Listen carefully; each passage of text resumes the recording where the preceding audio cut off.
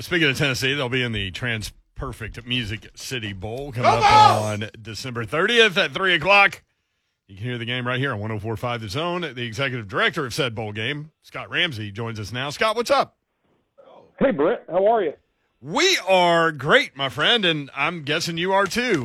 With Tennessee now one of the participants, how did you arrive at the University of Tennessee playing in the Perfect Music City Bowl? Well, first of all, it's just great to be busy after last year. No You doubt. know, the cancellation and really all that happened kind of in our city that week with the bombing and the cancellation of events and the bowl game. And so it's just great to kind of be back at it, Brent, to be honest with you.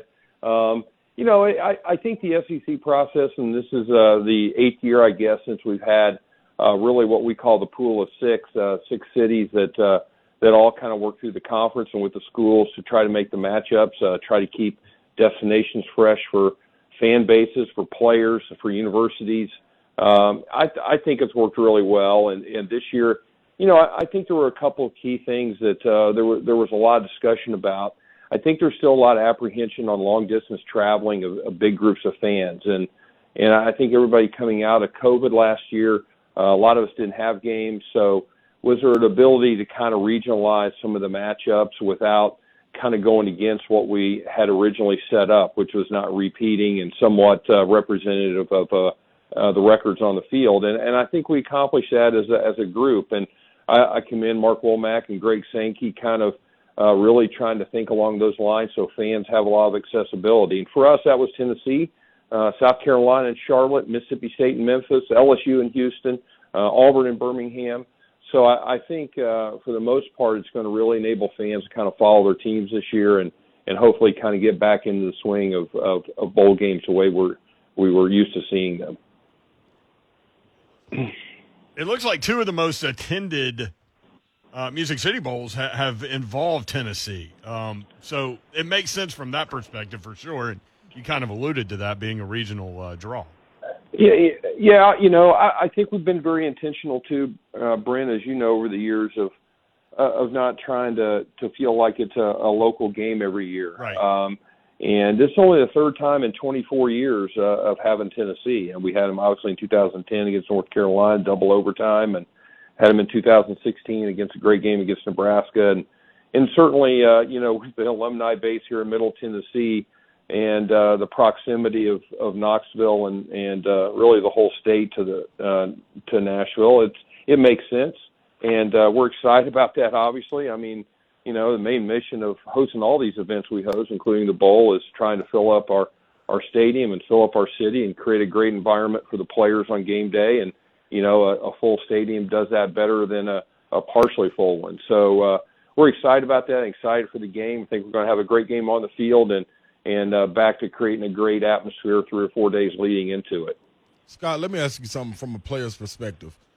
Each year you go into the bowl game, and it's a phenomenal experience. I've talked to a couple of people that have been in it.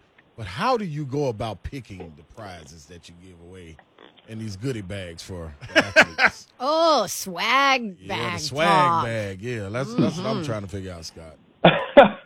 Yeah, I anticipated that was going to be the first question, swag bag. Yeah. You know, it's a good question because from our standpoint, and I actually think I talked about this with Dawn one time, long time ago, is that it was getting really difficult in the first 15 to 20 years, probably running the game of, we were trying to figure out what was the right gift for 250 20-year-old football players to get. Well, to do that, and it was really starting to trend toward technology, you had to kind of order that stuff in the summer. Well, heck, by the time we ordered it and got here, it was already on generation 4 of whatever we ordered. Right. So Right. It was obsolete. And so we started polling the players and polling them before and after, and we went to the gift suite. And the gift suite then, you know, they can get whatever they want. Some kids wanted to shop for parents for Christmas. Some kids wanted technology. Some wanted stuff for their apartment or dorm room. So they were able to get what they wanted, and really the feedback back, Ron, has been really positive on that. Rather than us try to anticipate something in April, that's going to be a great gift for everybody across the board in December. And we continue to poll them, and if that'll start changing, we'll go a different direction. We want to do what they like, and so far the feedback on that's been very positive. Man, that is a great idea, and I just like to say I'm not going to mention some of the places I went, but man, we always talked about years later some of the swag bags that we were giving them. Boy, I'm telling you right now, you don't want to be on that bad list, man. I'm telling you, because you talk bad about it. Well, we can always load you. We can always load you up with T-shirts and hats, but I think that's kind of wear out over time. Yeah, don't do that. Let's just put that one out the window.